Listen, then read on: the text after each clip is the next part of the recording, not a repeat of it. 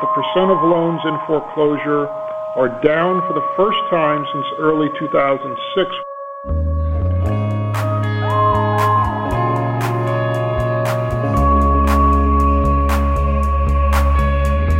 Hello and welcome to NPR's Planet Money. Today is Friday, August 27th, and that was Jay Brinkman, Chief Economist of the Mortgage Brokers Association at the top.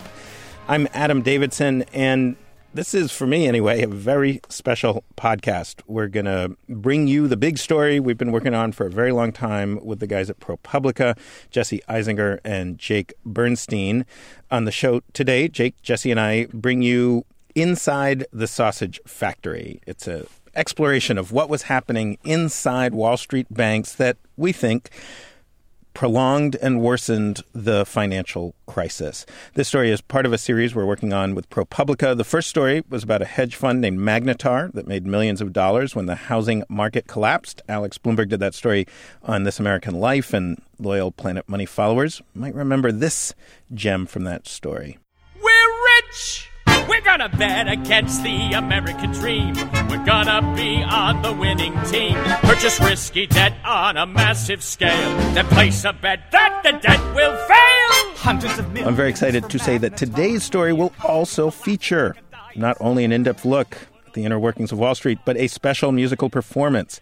Although this one is not a show tune, it's more like a driving rock song featuring, for the first time ever as far as I know, the song stylings, the actual singing of Lloyd Blankfein, head of Goldman Sachs, Brian Moynihan, head of Bank of America, and Robert Rubin, former Treasury Secretary and chair of Citigroup. That's courtesy of the auto-tune The News Guys, who we worked with on that. It's a very fun song, so stay tuned to the end. But first, the Planet Money Indicator. Jacob Goldstein, what do you have for us? Adam, for you today, I have 1.6%. That's how much the nation's economy grew in the second quarter of this year, according to government figures out this morning. Right. Second quarter, April, May, and June of this year. They annualized the rate. Now, 1.6%, Jacob, of course, is growth. Growth, at a time of huge unemployment, of economic slowdown, of economic pain and misery across the nation. You think growth? Okay, that's better than not growing. Well, it's not enough growth, in short, right? I mean, unemployment is very high, which is probably the biggest, clearest problem in the economy right now. To get unemployment down, GDP growth really needs to be much bigger than this. It needs to be twice as high or more. And what's more, this new estimate of GDP growth, it's even lower than what the government came out with just a month ago. A month ago, they said, we think GDP growth in the second quarter of this year was 2.4%. But what's happened since then is as more figures have come in, and we've seen this day after day, week after week, lots of bad indicators. So there's been this sort of mounting sense that the recovery is fading and that we're nowhere near the growth rate we need to be at. Yeah, it's important to remember every month there are new people in the economy, new immigrants, new people graduating high school, coming back into the workforce after having kids, whatever it might be.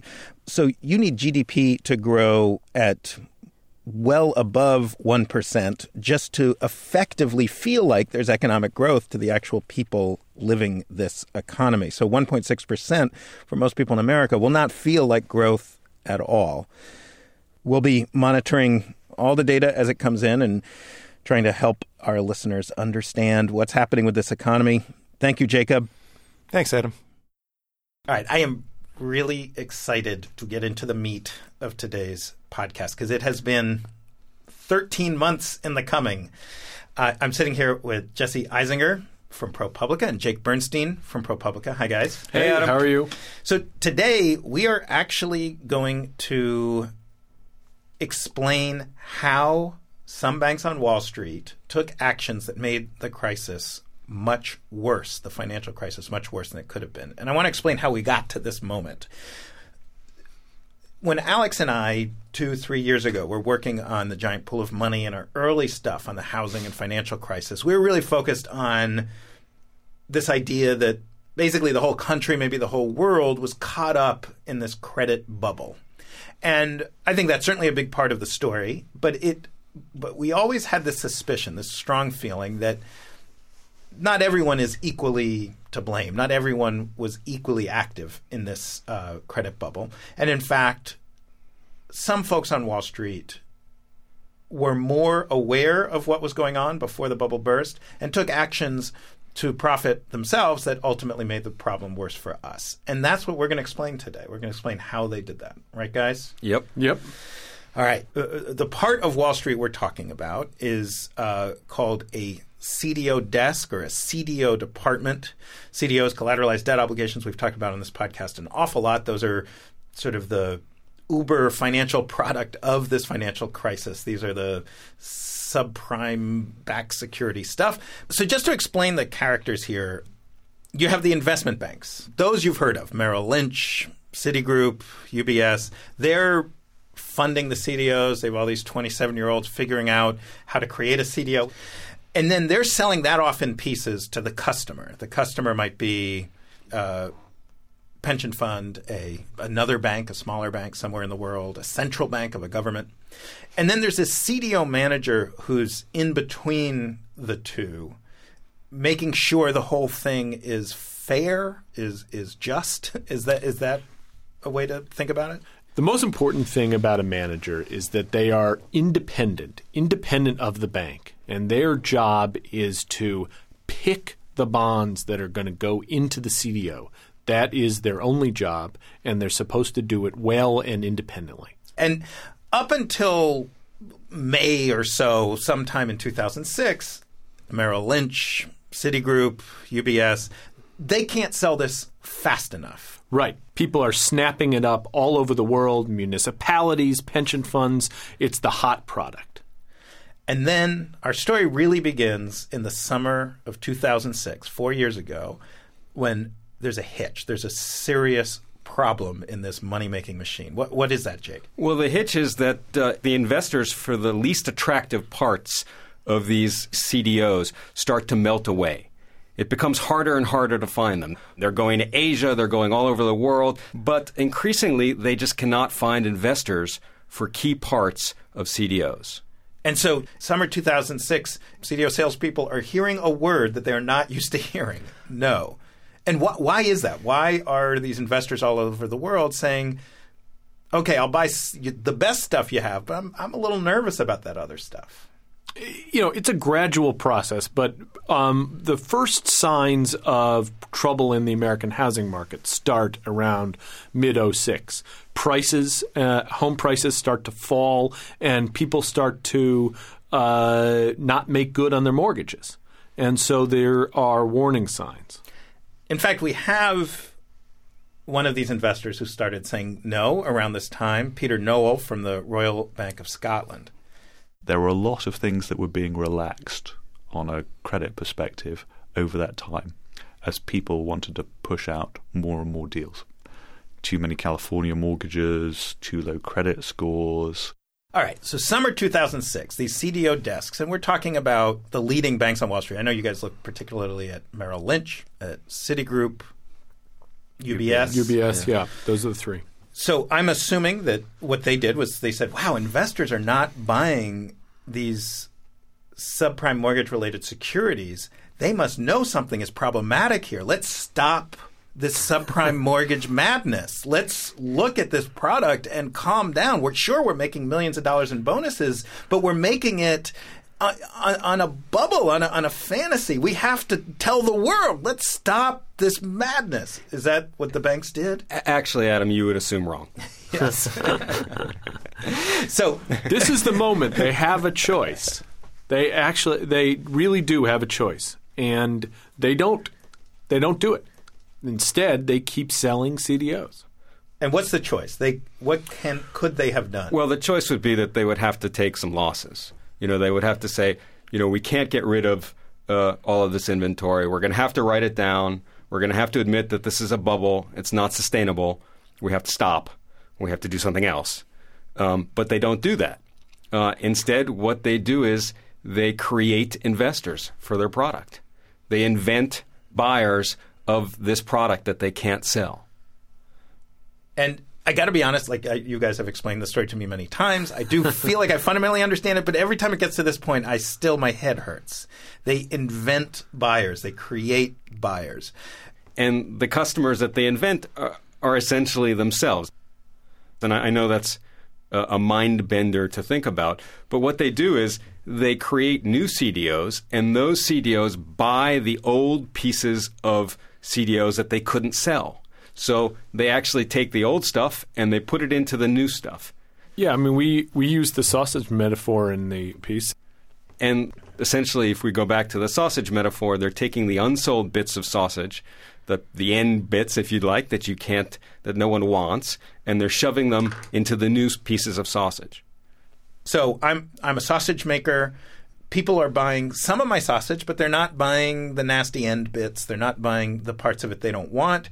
And so I just shove that in the meat grinder, create new sausage. Now, I'm immediately picturing, you do that once or twice. It's just a little bit of nasty end bit in with a sausage. You don't notice.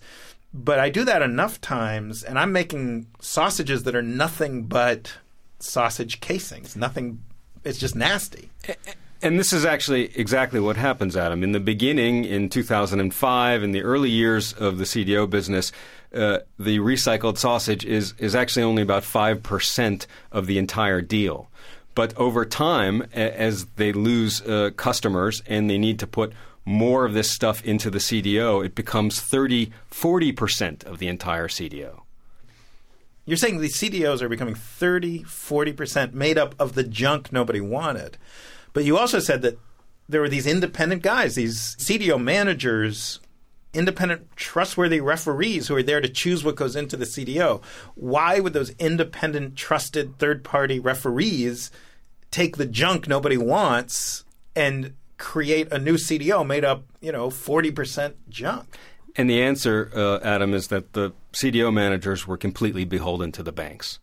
They were paid, they earned fees based on how many CDOs they managed. And since they were picked by the banks to manage the CDOs, they depended on the banks for their business. So it was actually in their interest to take whatever the banks told them to take. So in theory, you are independent of the investment bank. You don't technically work for the investment bank, but the investment bank completely controls the degree to which you get an easy $1 million, $2 million, $5 million a year in fees. It's up to the investment bank. So you want to keep the investment bank happy, presumably. Yeah, the investment banks use their influence on the CDO managers so that the CDO managers would take the stuff that they couldn't sell. So this is how they create their own customers. They call the CDO manager and say, hey, you got to buy this stuff. No one else will buy it. You have to buy it. You got to pick this stuff for your next CDO. That's what they're saying. And Merrill did this most of all, but also Citi and UBS. As one rival banker to Merrill told us, the way it would work with CDO managers and Merrill would tell them, like Henry Ford once did, you can have any car in any color as long as it's black. So Merrill said you can buy any CDO bond you want in the world. As long as it's a Merrill one. As long as it's a Merrill one. Now, how does this work as a business? Because don't they then have to sell these new CDOs to somebody? Well, this is the daisy chain.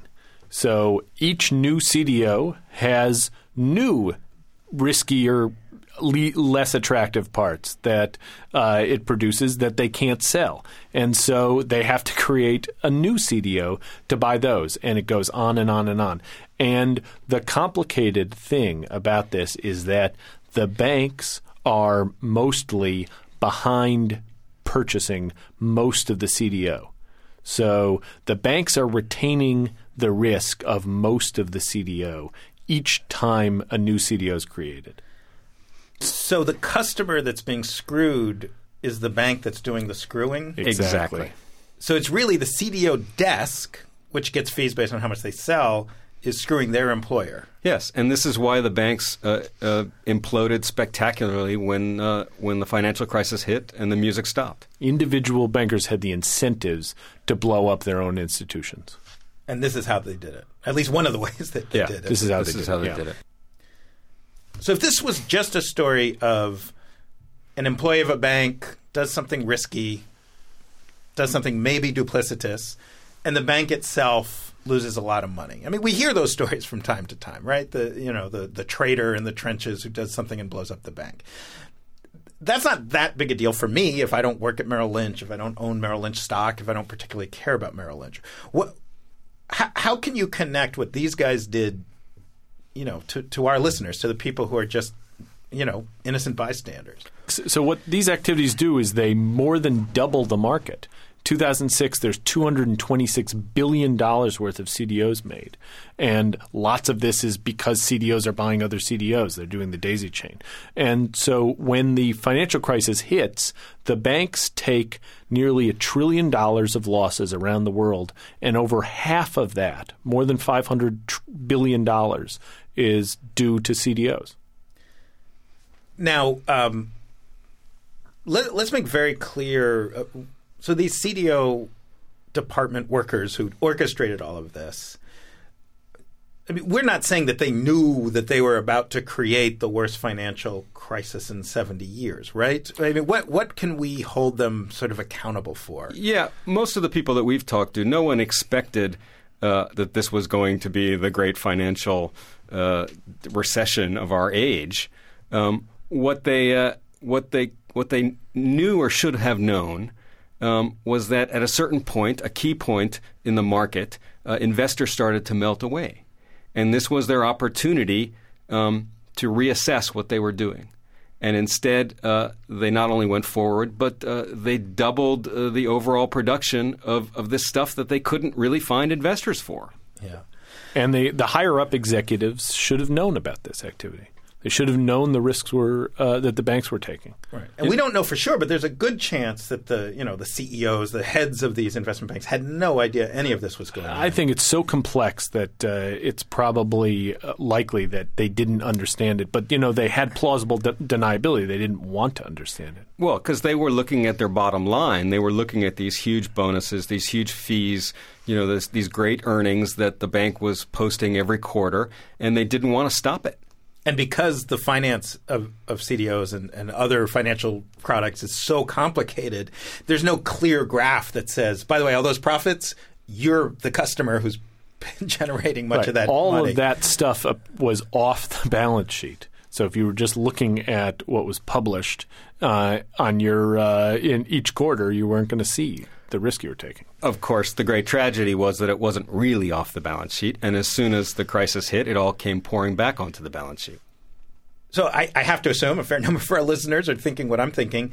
Why aren't these people in jail? I mean, they certainly knew they were doing something funny. They nearly brought down the global economy. They caused me personally pain and every other American. What are they going to jail? Well, the reality, Adam, is it's not entirely clear that this was illegal. A lot of the stuff that was being done was disclosed in, hundreds and hundreds of pages of legalese and prospectuses. This is very hard to parse, and it was hard for the regulators to. I mean, they missed it. They didn't see it when it was happening, and it's hard for them to figure out what happened afterwards. So this is an open debate. The SEC has said that it is investigating 50 different CDO managers. Asset managers. We'll see what happens with those investigations. But the investment bankers themselves might be just off the hook. Well, I mean, there are lawsuits, and but it's possible that yes, they might be off the hook. And they made record bonuses in 2006, at the end of 2006, and in 2007. I mean, this is the thing that is hard to swallow, which is that there was a hitch in the CDO business, but there was no hitch in bankers' bonuses. Now, for all of you who listen to this whole podcast just to hear a funny song at the end, you're now going to be rewarded. We've got this special song that the Gregory brothers, the comedians behind the awesome Auto-Tune the News series, created for us. And basically what they do is they find actual audio of real newsmakers. In this case, as I said at the top, Lloyd Blankfein of Goldman Sachs, Brian Moynihan of Bank of America, and Robert Rubin, former Treasury Secretary and former chair of Citigroup. These are things that they actually said, auto-tuned. Were you pulling funny business while you were doing business with everyone's money on the line? Some of the activities we undertook contributed to the prevailing mood of the time. So did you know right then it would all come crashing in, that something funky was cooking? We didn't know it then or even today. when it actually crossed over into bubble territory. So you didn't see it coming, you didn't see it coming. Well, did you see it coming? Did anybody see it coming? No one involved in the housing system foresaw dramatic and rapid depreciation in home prices. No one. Lenders, Nobody. rating agencies, Anybody. investors, Somebody. insurers, consumers, regulators, policymakers. So you didn't see it coming at all. And then when you look back, you always look back, and you look back, and you say, well, these were warning signs. And then when you look back, you always look back, and you look back, and you say, well, these were warning signs. They're not obvious at the time. They're only obvious in hindsight. They're not obvious at the time. They're only obvious in hindsight. So no one ever could have seen it coming at all. Well, I'm not so sure about that. We have an awful lot on our blog today at npr.org/money. We've got a link to the video, really awesome, that the Gregory Brothers did that goes along with that song. We've got a link to the ProPublica story, which you can also find at propublica.org. It goes into much greater detail into the mechanics of how Wall Street created false demand for these CDO products and worsened the financial crisis. Very special thanks to Jesse Eisinger, Jake Bernstein, Eric Omansky, Paul Steiger, Dick Toffel, Steve Engelberg. It's really been amazing working with you guys, and I can't wait for the next part of this project. I also want to thank United Meat, the best butcher in Brooklyn, for letting me record their meat grinding and sausage making process for today's Morning Edition story. Please email your thoughts, comments, criticisms, enormous amounts of praise to planetmoney@npr.org. I'm Adam Davidson. Thank you for listening.